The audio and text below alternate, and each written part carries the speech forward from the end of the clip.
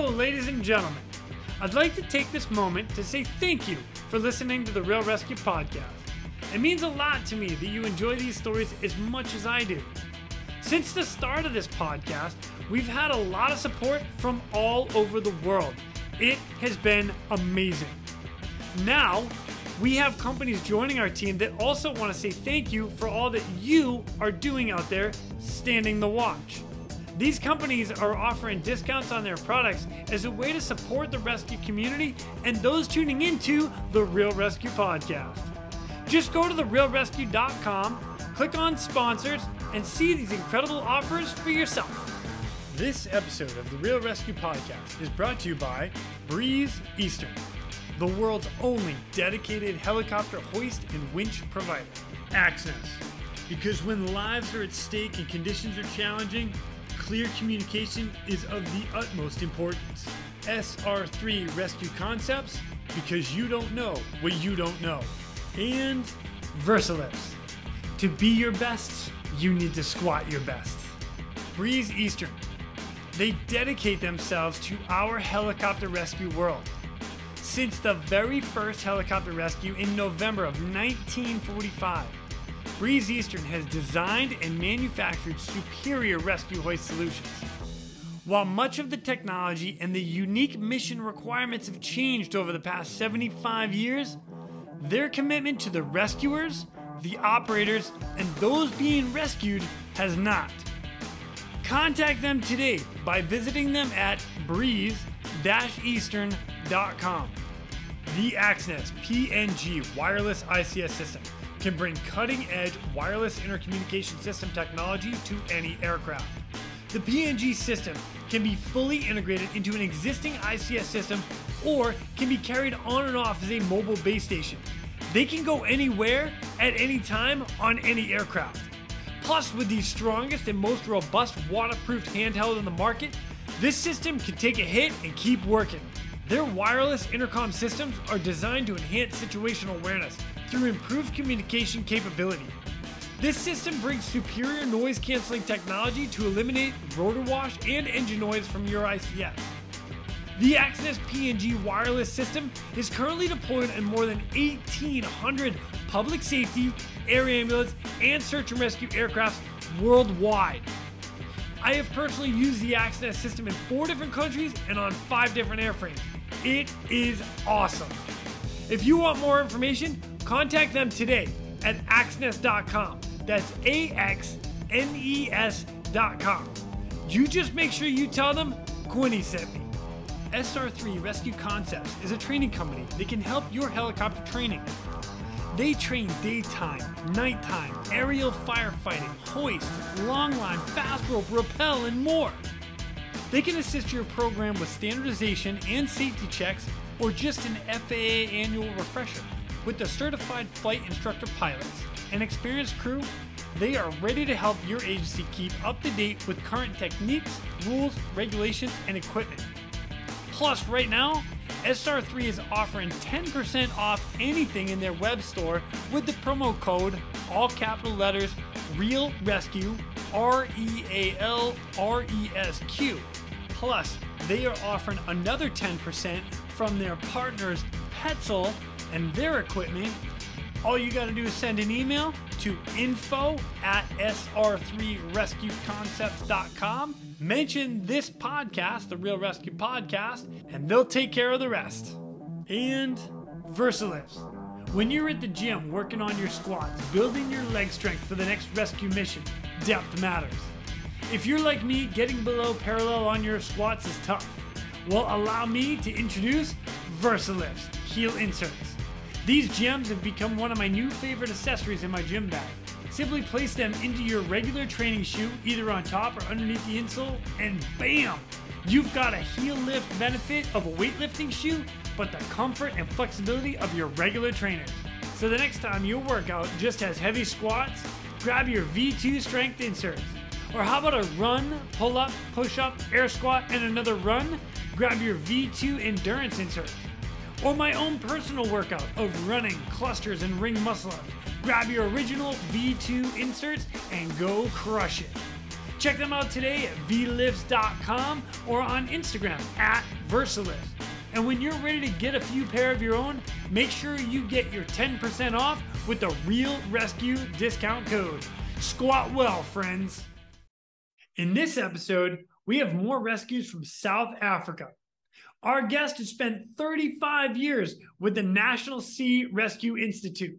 His stories are yet amazing, and I absolutely am so grateful that he came on here to share them. So please welcome our next guest, Mr. Graeme Harding. My name is Jason Quinn. I am United States Coast Guard Rescue Swimmer number 500.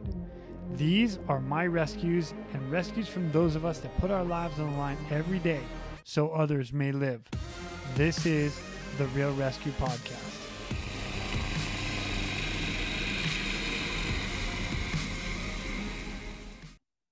Ladies and gentlemen, welcome back to the Real Rescue. Today we've got a guy that comes to us from South Africa.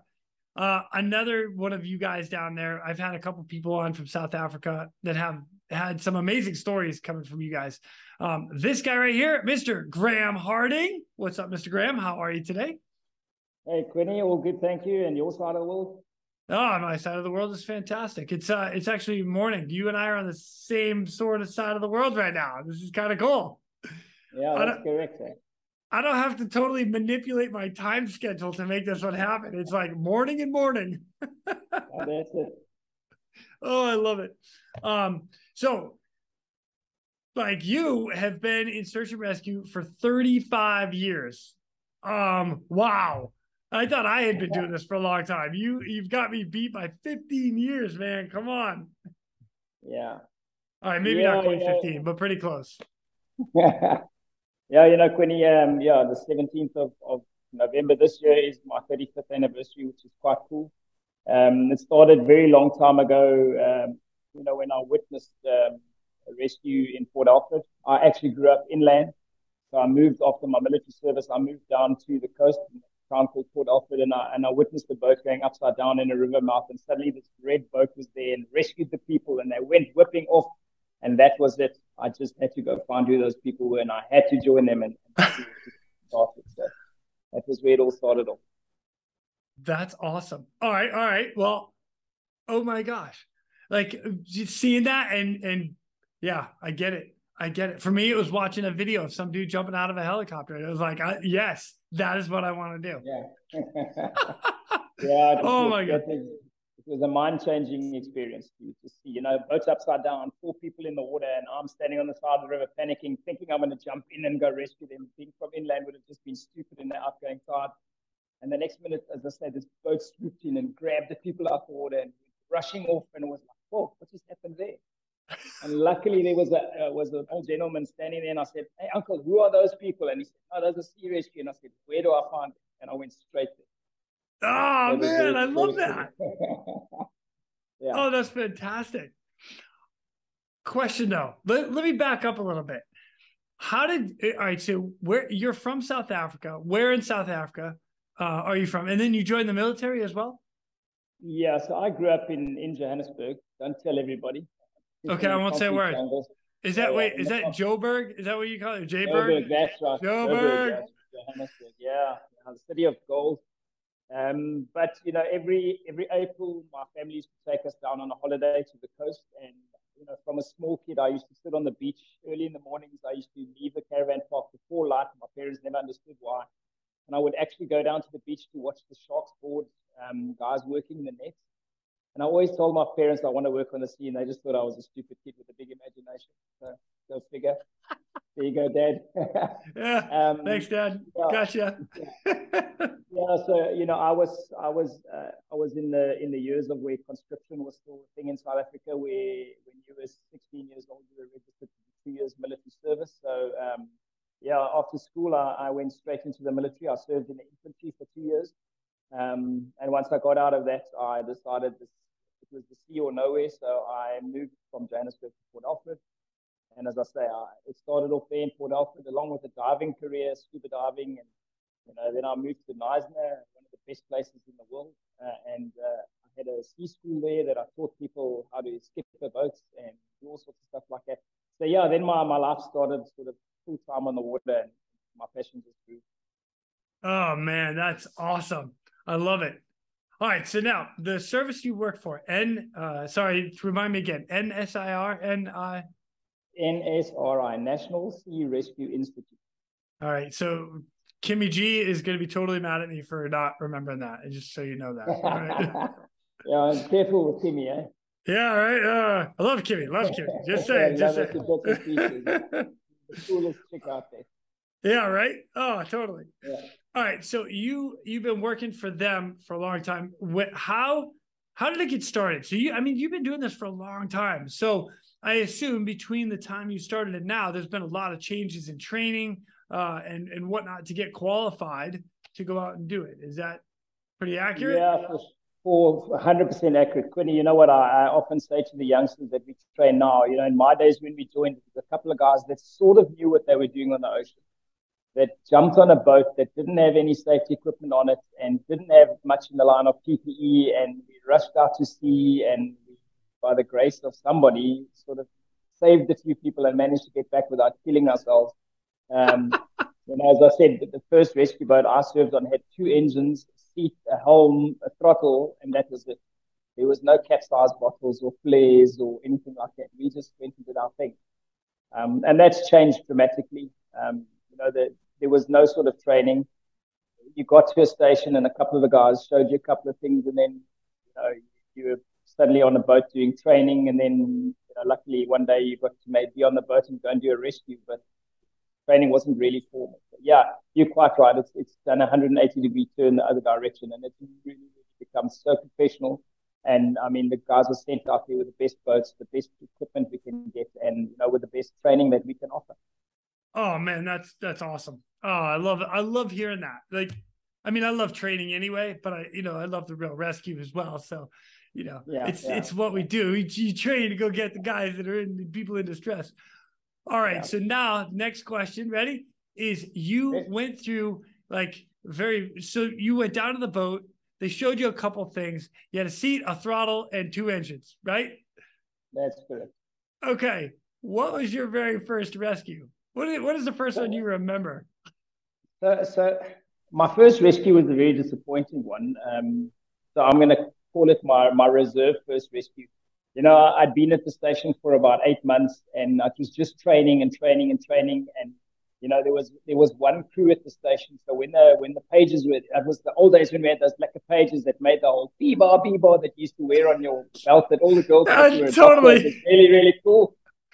You know what? What the greatest part about that is I used to have to carry those when I was in Alaska. We had little pagers too. The girls used to love them. They were like really cool. Anyway, my pager went off, and I got down to the station, and I was third at the station. I had my Hoffa wetsuit on, and I was actually on the boat. We were launching down the slipway, and one of the more senior guys arrived, and they said, "You off, senior guy on." And the boat launched, and there I was standing on the slipway. My heart was broken. It was the upside down boats in the Knives and the Heads, and if you Google the Knives and the Heads, it's the second most dangerous exit into the open ocean in the world. So it's a really ferocious place. And I was so amped for it, and there the boat went. Yeah, you know what? I stayed at the base, and I managed to help them when the boat came back, get the casualties, get them up, get them in the ambulance, all that kind of stuff. But it was really quite a heartbreaking experience. Oh man. Yeah. So. But, that just drove me to really push and to try become the crewman that when we had to go for a call, the coxswain would choose me on his boat. It was actually 3 weeks later where we had another boat upside down in the Heads, and there was 4 casualties in the water. It was a really vicious day. And I got on the boat, and my heart was racing so fast, and it wasn't adrenaline about going out to sea. I was dead scared somebody else was going to come running down those stairs and I'd be taken off the boat. But luckily, the boat hit the water, and the coxswain hit going astern, and he pulled us off the cradle. And as he turned, heading out to the Heads, it was like this internal almost celebration, like, woohoo, I'm going. And then we came around the corner, and I watched these huge waves, and suddenly a bit of panic hit me with that, because I was like, oh, goodness gracious, look where you're going. Anyway, it was a very successful rescue, that one. We managed to get all 4 of the casualties. They all survived. That was for me, it was again, it was just a remarkable kind of, this is what I want to do with my life. So it was really cool. Oh my gosh, dude, I love it. I love it. All within, let's see, you said 8 months to your first one where you're standing on the docks. And then 3 months later, back out saving 4 people. And then it just went from there. You know, I made sure that, you know what, they called me the rescue hunter because I never missed a call. I was there at every call. I was there at every training session. I was there at every work party. They just actually needed a stick to beat me to get me off the boat. There's just no way that was going to happen. I love it, man. That's awesome. Out of curiosity, like, what do you have another job? Because now when I talked to Kim, she was doing a volunteer to get down there, or is this your primary job? Are you paid? No. So at the moment, it is now my primary job in my position as the national training manager, which I've taken over nationally. I train all the guys around the country. But while I was in Neisner, I owned my own business. So, you know, I had a glazing business. A glazing business, like glazing windows? Business. Yeah, that's it. Putting glass in houses. Hey, I actually know how to do that. My dad taught me. Oh, there you go. Anyway. There you go. I don't know if I'm any good, but I know how. Yeah. So my business, you know what? I'm like a little bit of a perfectionist. So my business did well, but it did suffer because of sea rescue. Because every time there was a button pushed, my guys were left to just do what they were doing on their own, and I was off on the sea. But yeah, so you know, all of the volunteers in South Africa have their own jobs. So you know, we call out obviously now with WhatsApp and all sorts of things like that. There's call outs, and then they go off to the station and they go out to sea to rescue whoever they need to. And yeah, they work for their own businesses. I'm not going to say suffers, but they give their time, because then it's also sort of the businesses benefit, also helping with rescues. They're part of the rescue. So I did have my own job. Wow. Nice. The reason I asked that is because, like, you not only, you know, you mentioned going out to every rescue and you were the SAR hunter, you know, you're going out, you're giving your time, you're pulling yourself away from your business, your work, to go volunteer to go save somebody. And that's awesome. It's the passion in South Africa. That's what the South African sea rescue volunteers are about. You know, so many of them run their own businesses, but they will give their own time up. You know, in the Neisner base, there's 2 doctors. There's a urologist and then just a normal doctor. And they get down to rescue scenes. Imagine their waiting rooms are full and a big rescue button gets pushed and off these doctors go and they go out to sea. You know, so, I mean, obviously their patients have become very understanding. And I don't think old Doc Grant, who's the urologist, is going to be in the middle of a surgery and disappear, so sometimes he can't make it. But yeah, the enthusiasm and the dedication of our volunteers is like something like, I actually get a tear in my eyes when I think about our volunteers. They're just the most brilliant people in the world. Wow, that's great. How many volunteers do you have? Do you know? We've got about 1,500 volunteers around the country at the moment. 1,500 across the country? Across the country, yeah. Holy yeah, we've got 52 stations. You know, we've got stations on the inland dams. We've got stations all the way around the country. You know, there's another couple of sort of limbs to our business. We do the Pink Rescue Boys, which is international thing now. A lot of the international guys are starting to use them. Then we've got a drowning prevention team that goes out into the previously disadvantaged areas and teaches people how to swim. We've converted containers into swimming pools. We take them to really remote areas and teach the young kids how to swim and you know, just how to save themselves if they land in water. So yeah, the big monster, the sea rescue business in South Africa. Oh my gosh, you guys are on point. That's amazing. Holy cow! I like that. Yeah. All right, well, let me get back into some rescue stuff for a minute. So you and I are going to talk about 3 different rescues that you had that really stood out to you. Again, you and I talked about it a little bit offline. You know, like, we all have rescues, and rescues can be simple as a medevac, or, you know, just something that's, you know, it's that, out and back, and it doesn't even really leave an impact and or a mark, or it's that it's just not, it's a normal routine thing, like just like training. At the same time, we have a handful of rescues, if you've been doing this long enough, that really stand out to you and you're like, wow, that was something else. So you've got 3 of them off the top of your head, and I would love to hear about them. Yeah, so the first one for me, I'd sort of been a crewman for about a year and a half, and the pager went off, which obviously a lot of adrenaline because you jump in your car. At that stage, I had a little beach buggy that was the middle of winter, so it was a freezing drive down to the base.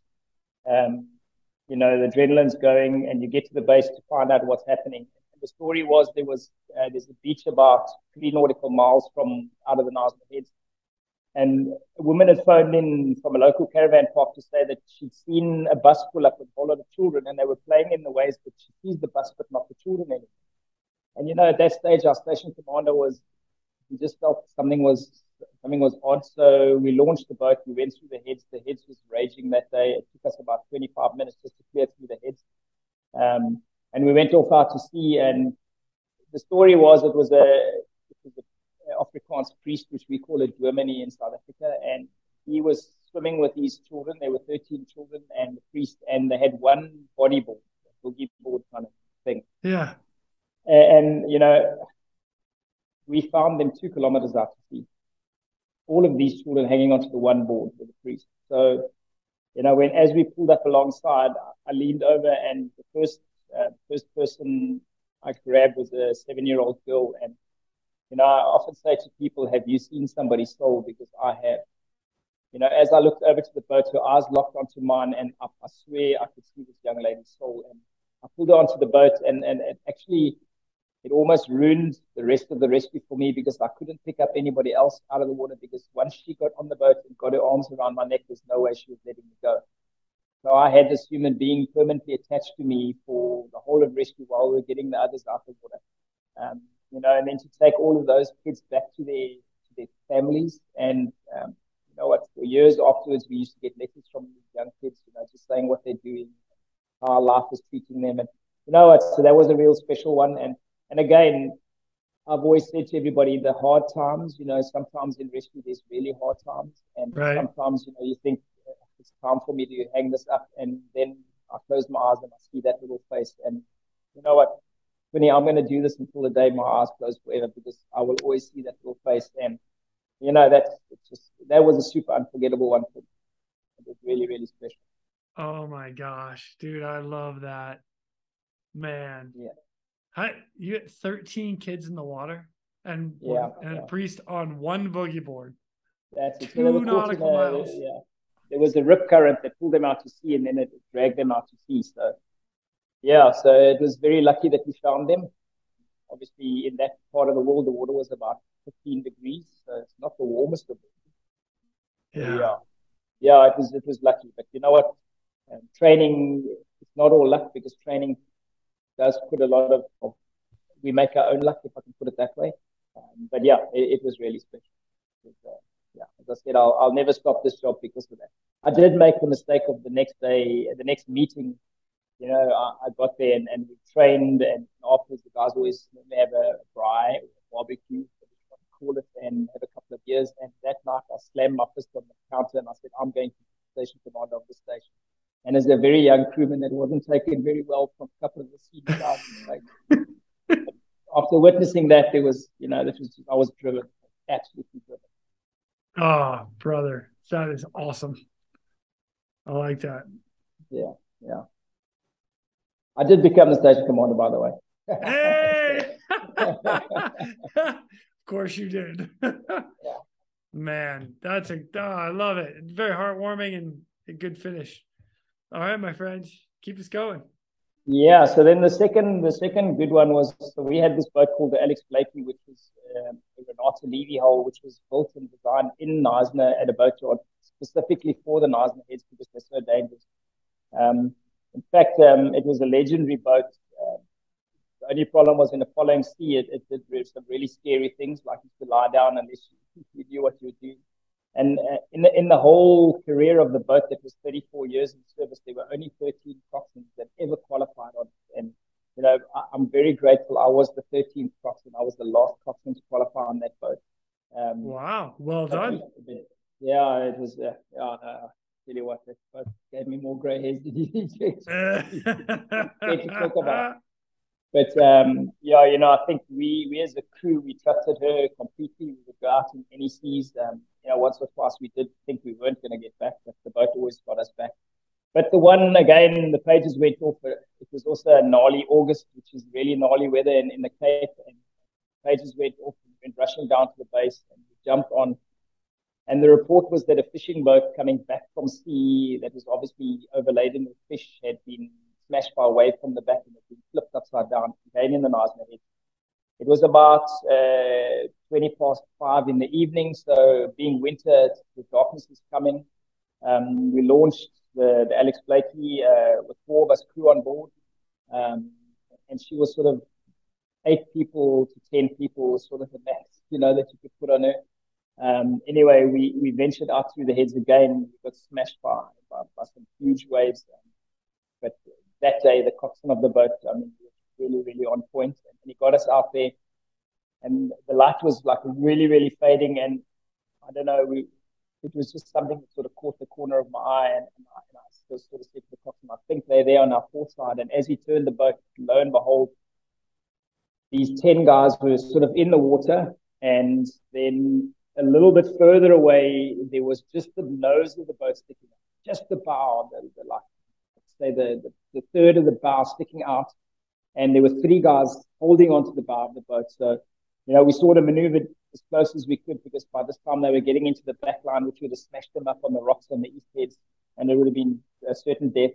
We managed to get the 10 guys on board, and then we sort of put the bow of our boat like really close to these 3 guys, and as they let go, it was actually incredible. As they let go, sort of turned to make a little swim towards us, the Hakahana, which was the boat that had flipped, just went straight down. It was almost like that boat had waited for us to get right there. And then as soon as they let go, the boat went blah, blah, blah, and was under the sea. Oh my gosh. The long and short of it is we loaded the other 3 guys on. So now we were slightly overloaded. And then we went back to the heads, and the heads was like really, really raging. The heads is the place because the water's funneled in. When it's really, really big, the waves come in at about 28 knots. So it's 28 knots. Wave, then 28 that's knots. How fast the current's coming in and the waves? That's what the wave is coming in on in that time. So oh wow. Yeah. All right. So for everybody that doesn't understand that, like I'll say like an average boat, if you go full throttle on like an average fishing boat and stuff, you're only doing probably 12 knots maybe. Yeah. And that's so you're talking 20 would you say 24 knots coming in? 28 knots. 28 knots. You're going backwards even at full throttle. Oh my gosh. Yeah. That's ripping.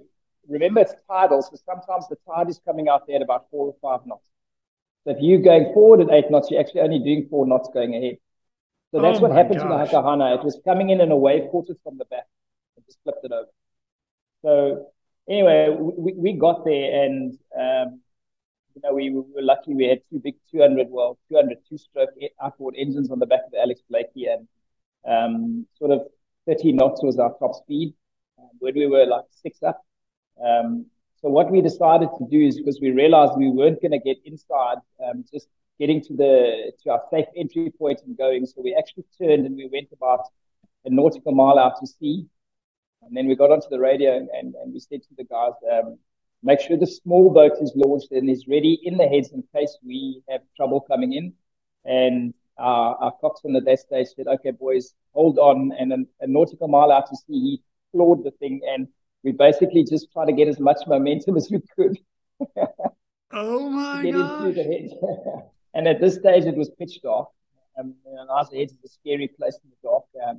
But anyway, he aimed the boat on the leading lights, and as I say, we got it up to as fast as we could get her going, and the instruction to everybody was just hold the hell on, and that's exactly what we did. And yeah, we managed to get in and through. It was close at one stage where a wave was sort of chewing, the frothy wave was chewing at the outboard engines. But we managed to get through, and all 13 of the people were saved, from certain death. And yeah, again, so it's just a super special one. And the crew that were on the boat with me that day, the brotherhood that you form with people like that can never ever be taken away. Doesn't matter what happens. So yeah, that was the second most epic one for me. Oh my gosh. That's just the start of it, watching the boat sink as you're like pulling up and getting the last three guys to then having to like work your way to get back in. Oh, dude. Yeah. What? Yeah. Really, really epic. Yeah. Hey, well done. Well done to you and your crew. Yeah, no. So, I mean, I often say to the guys that one day I might write a book. I'm sure I can tell you some exciting stories. Yeah, look, then we can move on to the third one. So let's go. The third one for me was I'd just been voted in the station commander by my crew. So yeah, young Oak Sea Rescue, and I thought I knew it all. And it was actually my first phone call. It was 12 in the afternoon, and this very polite lady, when I answered the phone, Sea Rescue Neisner, can help, is an emergency. He was like, hi, my name is Belinda, and I don't know if this is really too much of a problem, but my husband went out fishing this morning on his boat, and he promised me he'd be back at 11:30. It's now 12, and I'm standing at the top of the heads, and I don't see a sign of any boating. And you know what? There's just some of the times, later as a station commander, I realized that I had it happen a few more times. But this time, as soon as she said that, the hairs in the back of my neck stood up. And without actually even asking a question, I knew there was a problem. I asked her a few questions, and then I organized to meet her, and we met her on the top of the heads. And she basically told me that he'd gone out fishing on his own early in the morning, and he's very timeous normally, very punctual, so she's a little bit worried. We tried to call him on the radio. We tried to call his mobile. There was no answer. So I immediately launched our boats. So real quick, I love the fact that he was 15 minutes late and she made a phone call to you. Yeah, I'm going to throw that out there real quick. Let's think about this for a second. A lovely wife has called 15 minutes. All right, so for all us husbands that are late to dinner or late to whatever, give us another 5 minutes. But 15 minutes late, and she's already calling you. That's awesome. No, 100%. And I mean, that call saved his life. Man. It's like really, really, yeah, it's special. It's, so, I mean, the ocean's a big place, as you know. So where do you start? So a couple of my questions. So we've got this radio shack that's right on the top of the heads that's got some charts, and that we can see the boats going in and out. So I was sort of up there, and I decided that I wasn't going to send Belinda. She was there with her mom and two of her kids. And I wasn't going to send Belinda home because that's normally what you try to do, is get the family away.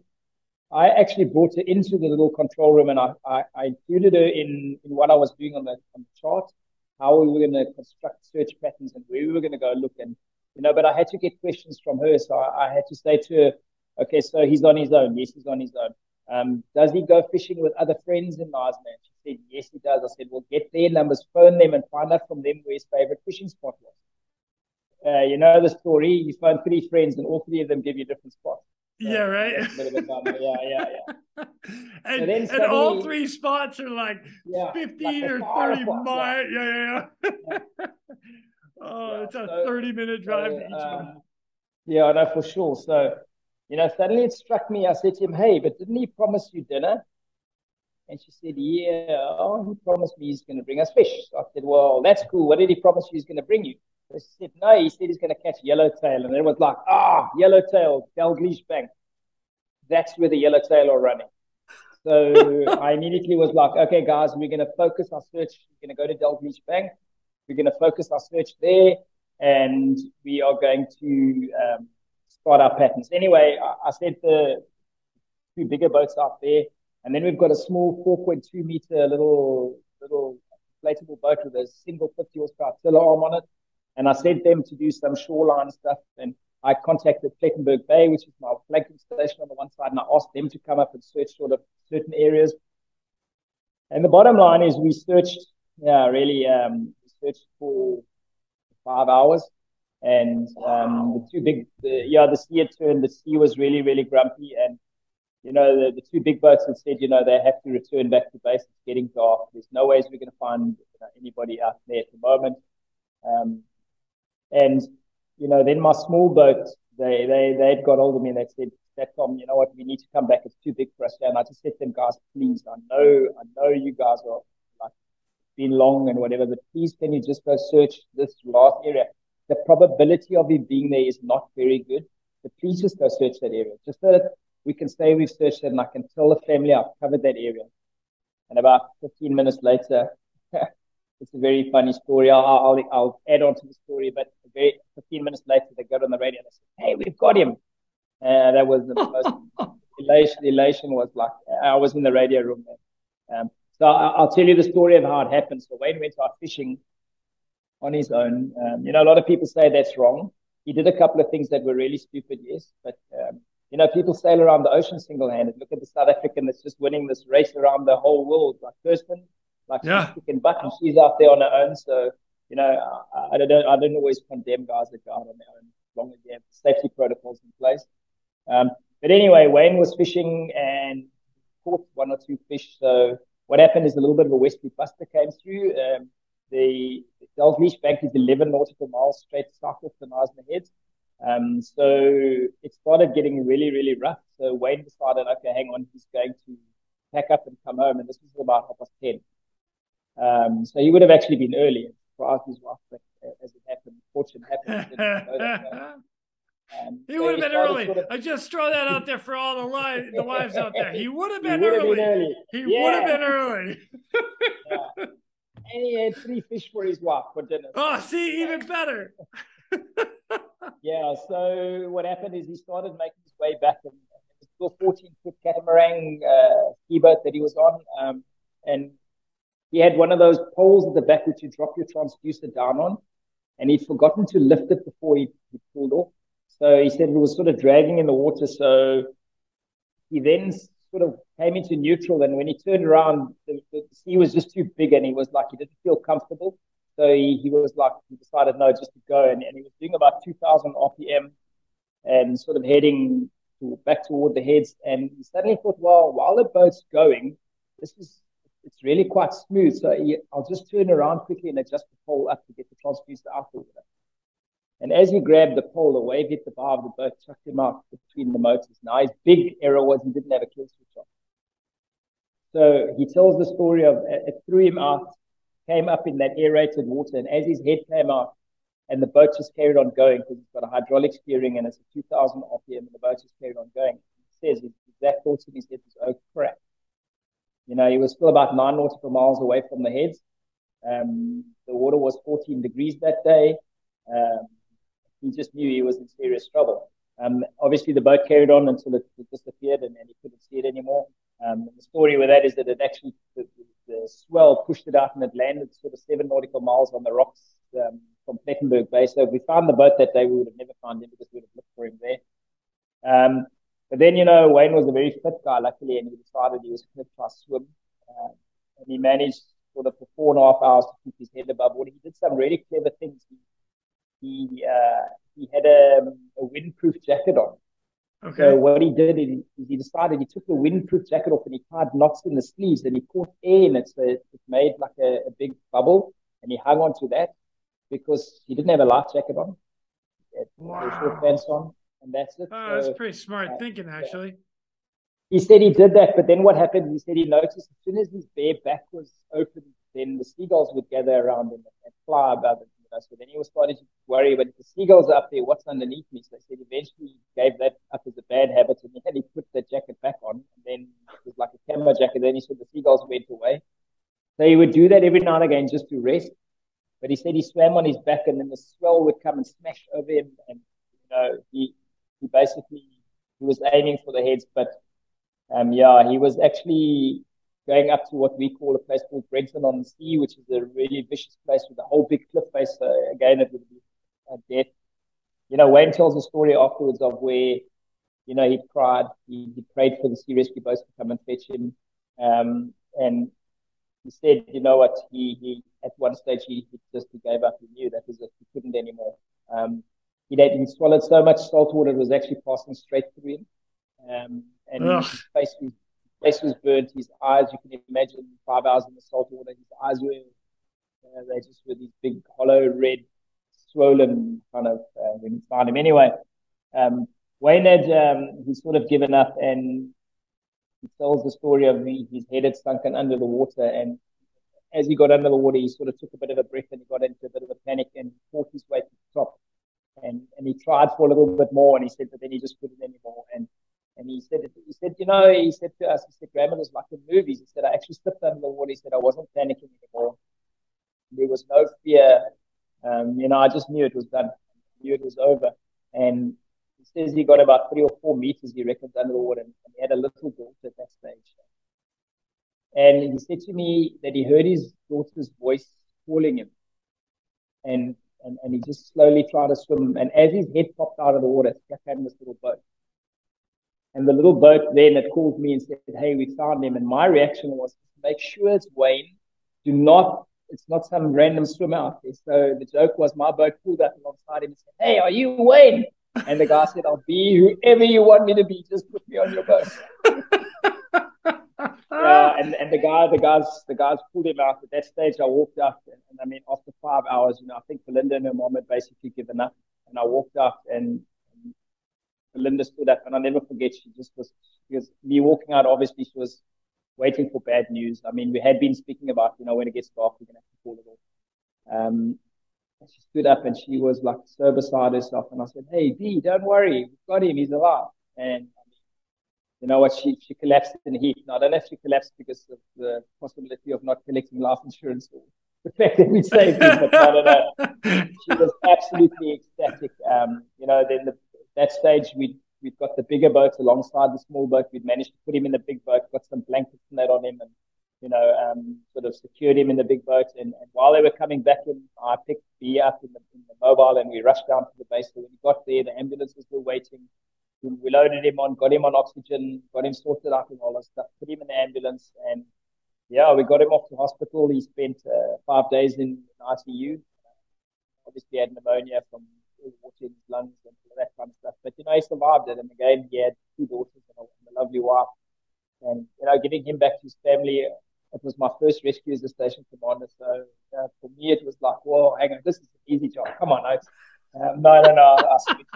I switched with bullets, and but just to see again that the training, the way we done our training, the way we done our search patterns, and the way the crew pulled together, and we were out there for a long time, and they were just tenacious. They didn't want to give up, and it was something that a lot of guys said to me. Some people have a sixth sense, and what had actually happened is, when you first get told it's a guy on the boat, you're looking for a boat. Right. But an hour into the search, early in the day, I had got on the radio and I said, hey, guys, I don't know, there's a strange feeling I've got, but we're looking for a person in the water. We're not looking for a boat. I'm telling you, the boat's gone. And still, my coxswain on my big boat came back and he said, Stefan, we're never going to find just a person in this. And I said, guys, we're going to look. And they said, yeah, but how do you know the boat's gone? I said, it's just a feeling that I have. And to his Bob, the boat was gone. But we found him, he got back to his family, and so yeah, that was again a really special one to think about. There's a little video we did, interviewing Wayne afterwards, and that he called it "Needle in the Haystack." Yeah, you think? Holy shit! But it gives credence to a lot of. I'm very lucky. I've traveled around the world to rescue organizations, and a lot of them they get trained on search patterns and all this kind of stuff, and nobody really has belief in it. And then you have somebody say, "Guys, stick to your search patterns. Learn your search patterns because they work. We find people." So, there was like a credence to the training that we did. Yeah, so that was the 3 in a nutshell. I could carry on the whole day with you about 20 minutes. Yeah, oh my gosh. That was 3 of my. You know what? I almost want you to keep going. I just but I know you can't, because I know you've got some training that you have to give later on today. So I'll tell you what, Graeme, let's do this. Let me first of all, well done to you and the other crews that went out to search for that guy. I mean, I love the fact that 15 minutes late and his wife was calling. And for the record, he was going to be early, just for the record. Yeah. You see what happened was. I think after that rescue, he could never complain if she phoned to check up on him again. Yeah, no. Yeah, shoot. That means I can't ever complain when my wife is checking up on me. Graeme, I don't know what you could say, but me, I'm like, oh, geez, my wife is calling. All right. Answer the call. Yeah, that's right. Awesome. So you, one of the things that you guys in South Africa have been doing, and we talked about this a little bit in the beginning, is like all the training and equipment that has changed in between when you started to now. I mean, 35 years of doing this is a long time, and you've seen some amazing changes. What are some of the lessons you have learned inside all of that time? Quinny, I think the biggest lesson I've learned is resistance to change. A lot of the older guys that have been around for a long time, they don't like change because you have to learn new things. You have to learn new skills. You have to learn new equipment. And very often the older guys bulk or fight against change and equipment change and that. And I've learned the lesson is to embrace it. You got to put some effort into it, and you got to learn new skills and do certain things. But I think that's the answer for search and rescue, and for rescue, just plain rescue, is that it's forever evolving, and there's forever people inventing new things and new ways of doing things. And if you don't keep up, you're going to be left behind. And I think that's one of the biggest changes is we've got the more senior guys to buy into change in our institute. So change is accepted, and change is actually challenged, and we look for change. So we look for, I don't claim intellectual rights for anything that we've invented here. And we look the same overseas. If we go to the RNLI, which is an epic organization, or, when I was with the Swedish Sea Rescue, there's things that I see there and I think, oh, hang on, why haven't we been doing it like that? That's so brilliant. So, then I bring that back home, and the guys are like, oh, this is so cool. And nobody really fights it. So, so change has been phenomenal, like you say, the equipment. I mean, when we first started going to sea, there was no such thing called GPS. There's no such thing called what? A GPS. Oh, a GPS, there was no GPS back then. So we used to use landmarks and all sorts of crazy things like that when we were going out to sea. The changes have been phenomenal, and the things that we can do now, it's there. But if you don't keep abreast of it, like I said, you're going to be lost. So, I really think that's resistance to change is the biggest lesson we learn out of it. Just don't do it. Yeah. Oh, man, I'm on board with that one. It's actually kind of funny. There are a couple things that, like in my holy cow, I've been doing this for 23 years. My 23 years in this job, there are some things that I have learned like to now that I'm like, that it's so different than when I started to now. It's a hard no. I'm not going backwards. I've moved forward. I'm not going backwards. And that's, either gear, equipment, or technique. I'm like, it's for sure. Yeah. Just a little example, between Sea Rescue, NSRI, and a company, Yamaha, we designed a little rescue boat. It's a jet ski that we put a pontoon around. Sick. We put a solid hull. We've added a bit of hull to it, and it was something we designed for the surf because we have big surf obviously in South Africa. And I think the first one, after I tested the prototypes and that, and we'd given the thumbs up, and the first one we sort of took around the country. Everybody, when we arrived with this thing on the trailer, it looks like an ugly duckling on a trailer. It really does. And everybody at every station was like, oh, what is this piece of rubbish? But I promise you what, the first time I took the guys into the surf, they were all like, no, leave this thing here. We want this thing. And I mean, 2.5 years, we've rolled 32 out around the country. And they're just the most phenomenal thing. But I think if everybody just looked at that in the beginning, would have said like, no, hang on, this isn't cool. It's not a cool thing, but the proof is in the pudding. So don't resist that change, and we've got to keep adapting. We won the IMRF award that year for that, by the way, as the most innovative change in surf rescue. So it was quite amazing. Well done. Yeah. Nice. I like that. All right. So let me keep going with this, because with the training that you guys have what are you doing now that is like you're one of the lead trainers, and like I said, I mean, you have a training you're giving later on. As a matter of fact, as soon as we're done here, you're going to start training some new guys, or just even updated training. But what are you guys doing now for training? So, we run an e-learning system for all of our theoretical stuff. So our crews have got access to our e-learning system, and it covers everything from electronic navigation systems, maritime emergency care. We do maritime extrication. We've got to do the medivacs of ships and that kind of stuff. The practical training, surf launch training. We do all the coxswain certification through the institute. Yeah, so me and my team are very busy. There's only myself and I've got 6 youngsters working for me with 1,500 voluntary crew. So, again, it's a funds thing. If there was more money, we could have more trainers, but we do with what we've got. My team are very busy. We travel around the country. In fact, on Friday, I drive from Cape Town to Durban, which is 1,600 kilometers. I'm then training guys up there for a week. The other half of my team drive from Cape Town to the Vaal Dam, which is 1,400 kilometers, and they're training all the inland stations for the weekend. So we do a lot of hands-on training. And then we've got a simulator here in Cape Town. We've got a navigation simulator, which we do radar training with the guys. So yeah, no, we encompass everything. I mean, I can't wait for you to visit here so we can bring you and show you our maritime extrication platforms and our simulator for the electronic navigation systems. And yeah, every ambit of rescue, this training team in Cape Town does. We just get out there and do it. I mean, the guys are so passionate. I love the youngsters. They're like, I have what I say. I've got 6 kids underneath me here. Not that they all youngsters, but yeah, like I'm the grumpy old dad. Yeah. They're just a phenomenal bunch of guys. That's great. Yeah, we do everything. Everything that we can. In fact, some of the stuff that we can't do, we also try to. All right, so I have to ask: Is Jared one of those kids? Is Jared one of those guys? Yeah, so Jared's not in my training team here in Cape Town. Jared belongs to Durban Station, so he's one of the new youngsters. And around the country, there's 4 or 5, but Jared at the moment is the closest to. When you go somewhere and you meet a youngster for the first time, and you're presenting stuff, and my goodness, you sit in the back and think, crap, there's a young me. Because that's exactly what happened. I mean, my first interaction with Jared, I was like, holy hell, this is the kind of I was.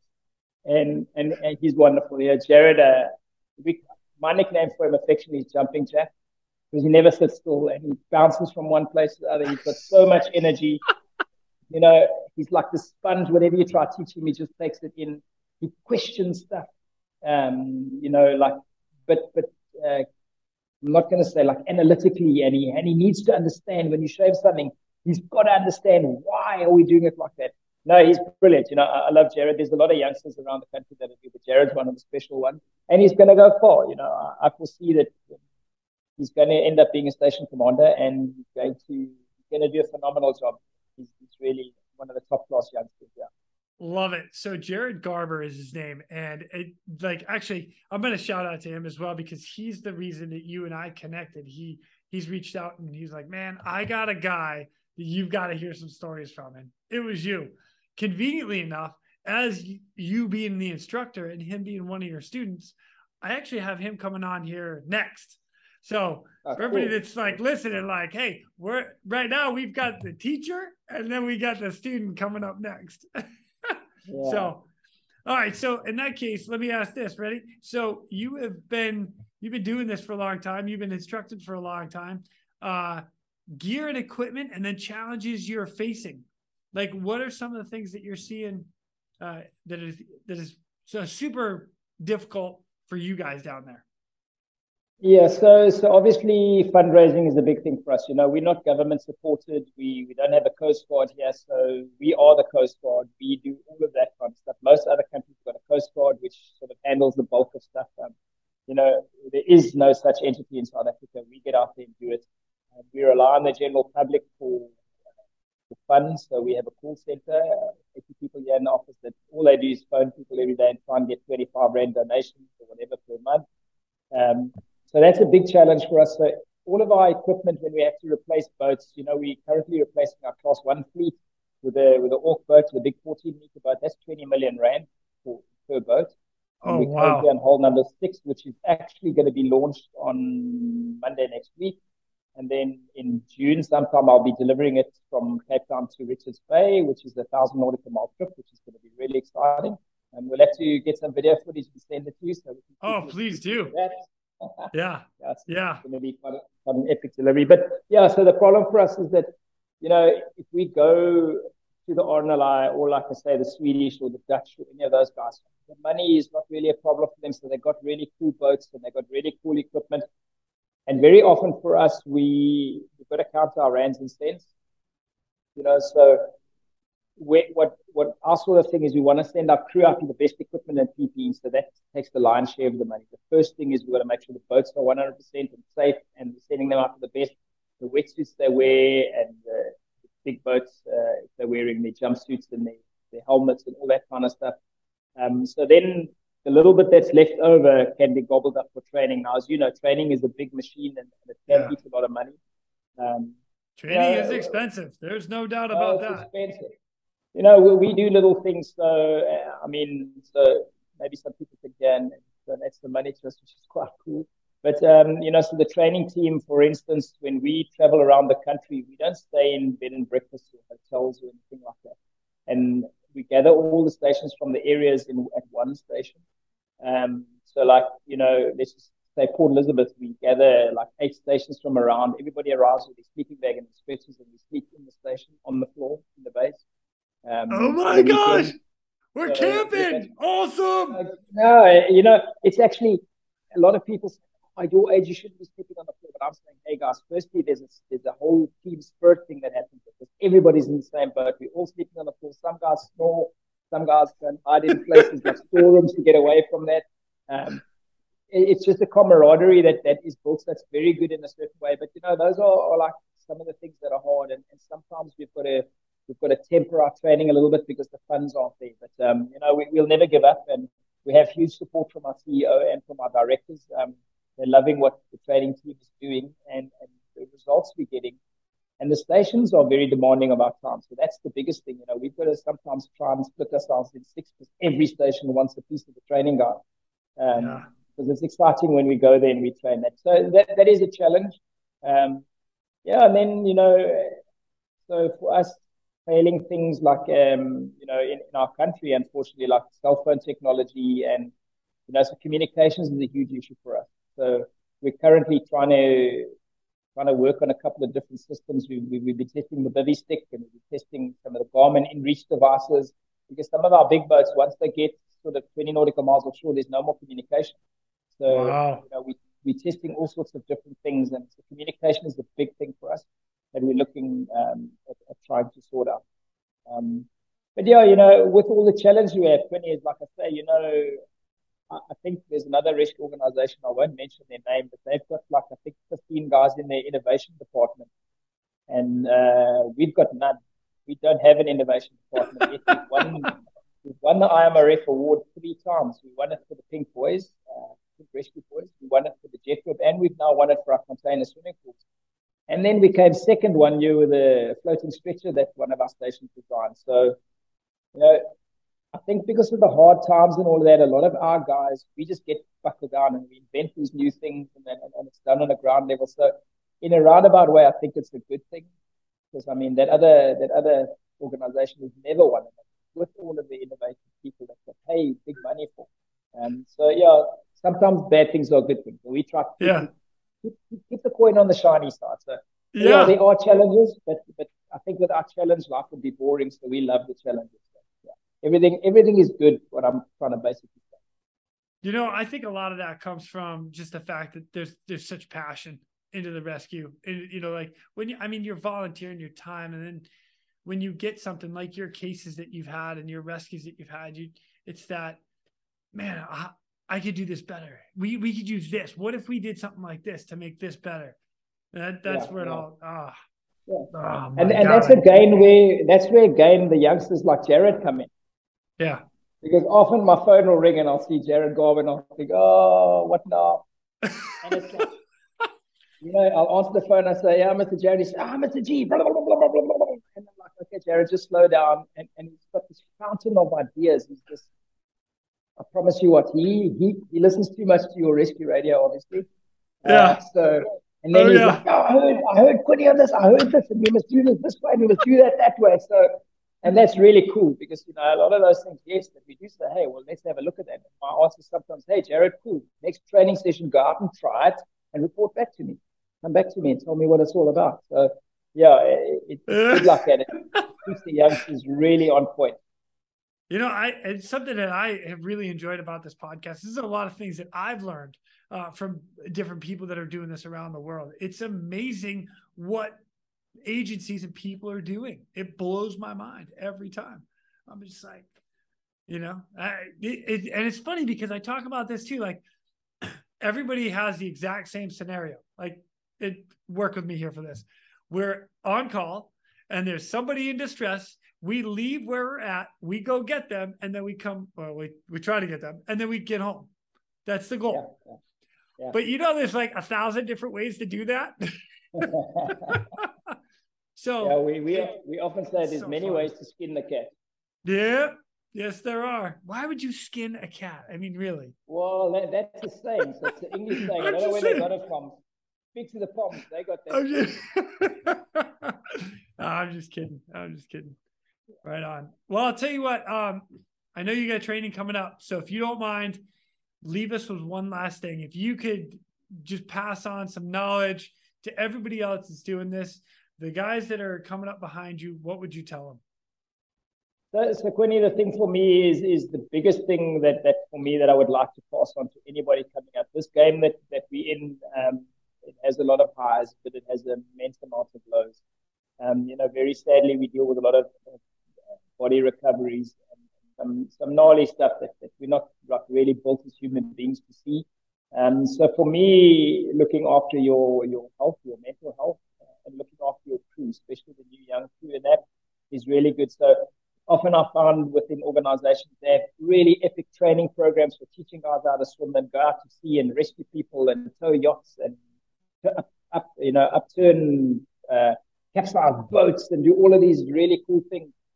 But there is the other side of the coin, and a lot of times people are severely impacted by what we witness and the loss of life. And yeah, so I'm very passionate about that. You know, there is if you go to the IMRF site, you'll see there's a what they call "Are You Okay?" because of search and rescue.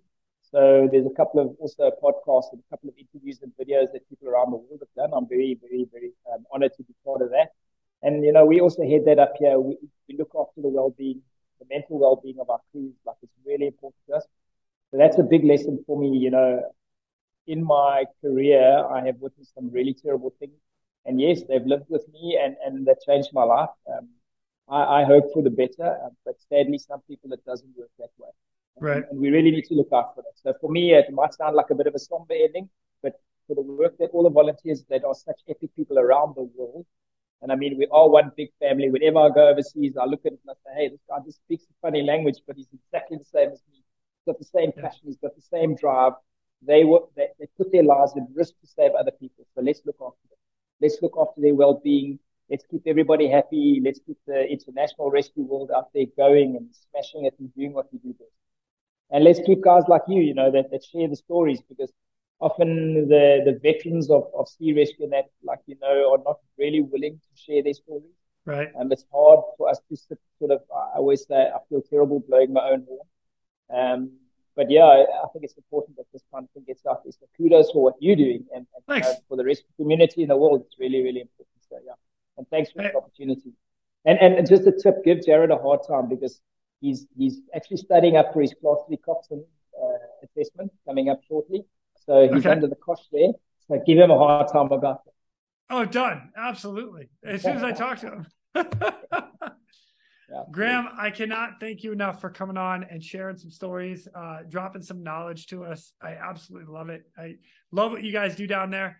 One of these days, I am going to make it a point to come down there, and I'm just going to be your student, if that's cool. And you can just teach me and throw me in. Yeah, that's fine. We'll take you out on the big new boat. We'll take you out on one of the little jet ribs in the surf. We'll chuck you in the surf with a wetsuit and a helmet on, and we'll have lots of fun. And yeah, that's what it's about. We've got to keep having fun. Oh yeah. So yes, please. As long as I might have to get approval for my wife, but yes, please. Okay. Don't worry, we'll sort your wife. Let's bring her too. Let's throw her in a boat too. Oh, that's fine. Bring her. Yes. Bring her. We'll throw her in the boat. I love it. She'll be like, hell no. And I'll be like, honey, it's okay. Yeah, bring her. We'll definitely you know what? Actually, she'll be the one on the shore calling, hey, you're late. Come on. Hopefully you're in safe hands. Yeah, right. No doubt. I expect nothing less. I mean, I'm with you guys, so I got nothing to worry about, right? Yeah, no, you're in safe hands. All good. Awesome. Well, Graeme, I look forward to coming down and hanging out with you guys. Thank you again so much for coming on. And I'll see you on the next time. All right. Thanks, Quinny. Really good chatting to you, and you take care. Look after yourself. Yes, sir. And with that, ladies and gentlemen, we are out of here. Go. Thank you for tuning in. We hope you enjoyed this episode of the Real Rescue Podcast. Please take a minute to like, subscribe, and hit that share button.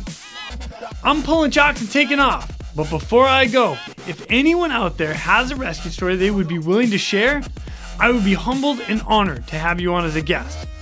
Or if you have any questions about rescue or anything else we talk about here, send an email to jason@therealrescue.com. That's Jason at TheRealResq.com. You can also check us out on our web pages, therealrescue.com, our Facebook page, and our Instagram page @TheRealRescue. Again, a special thank you to all of you staying on the watch today. Always remember, when that SAR alarm goes off, those in distress are praying for a miracle. They are going to get you. Until next time, fly safe and swim hard.